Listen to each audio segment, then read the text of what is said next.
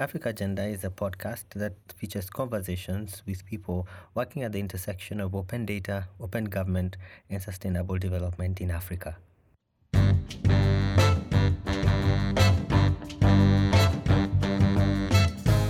you considering joining the membership of the OGP? And if so, what steps are you taking in order to come closer?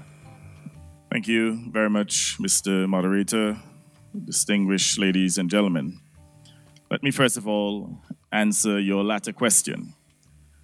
I'm here primarily to signal our intention to become members of the Open Governance Partnership.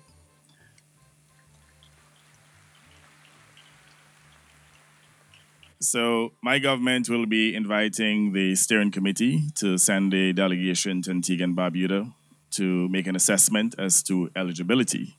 And I have no doubt that Antigua and Barbuda is eligible. So within a matter of months, Antigua and Barbuda should be a member of this very important governance organization. Insofar as governance in Antigua and Barbuda is concerned, Antigua and Barbuda is a parliamentary democracy or constitutional democracy. In fact, we are a former colony of the United Kingdom and would have inherited the Westminster parliamentary system.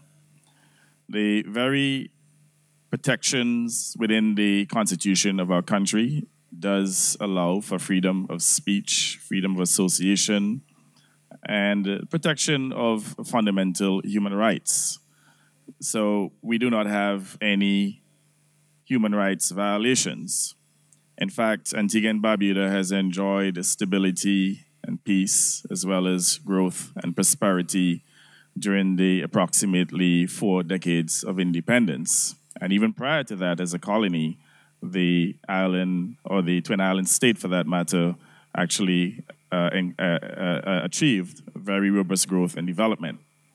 Now, insofar as my government is concerned, we came to government in June of 2014, and we were elected on a mandate of good governance. And we have been constantly realigning our governance of the country to ensure that they are in keeping with international best practice. So being part of the OGP will help us to determine whether or not we are truly in keeping with these best practices, because as you're aware, there's a peer-to-peer evaluation that takes place and a biennial report is issued. So certainly we would want to be part of this august body to ensure that we can keep track of our progress. Now, we have made significant progress in terms of the legal and administrative framework that we have in place for governance. So, for example, we have a freedom of information law.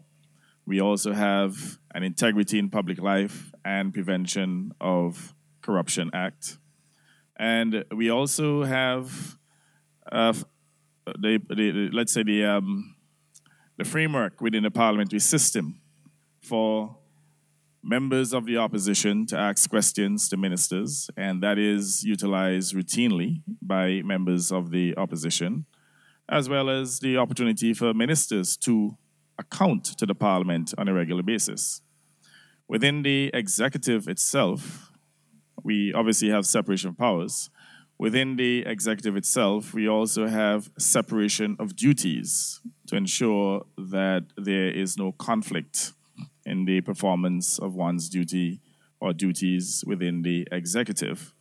And as ministers too, we are all required to make ourselves available to the public for public consultations. In fact, after every meeting of the cabinet, which meets once weekly, we have a post-cabinet press conference on a weekly basis without fail. And all of the decisions that are taken by the executive actually made available to the public for public discourse. At least once annually, the entire cabinet, including myself as Prime Minister, make ourselves available to the members of the public to account for stewardship, and at the same time to take questions, even questions including our personal conduct. So the governance framework is strong. We're also utilizing technology as well in order to improve service delivery in various sectors.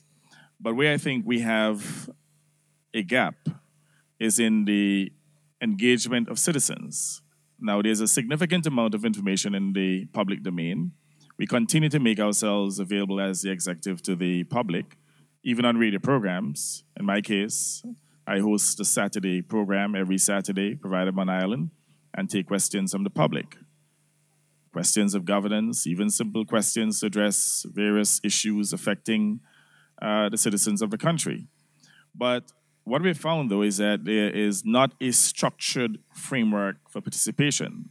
So it is more ad hoc presently, and I believe that in itself is a weakness that we are committed to address. And I believe, too, that becoming part of the OGP will help us to strengthen that civic engagement, to ensure that there is a well-determined action plan with objectives, and to ensure that those objectives are met on a timely basis. Great, thank you very much indeed. I'm sure that you want to applaud that the intention of joining.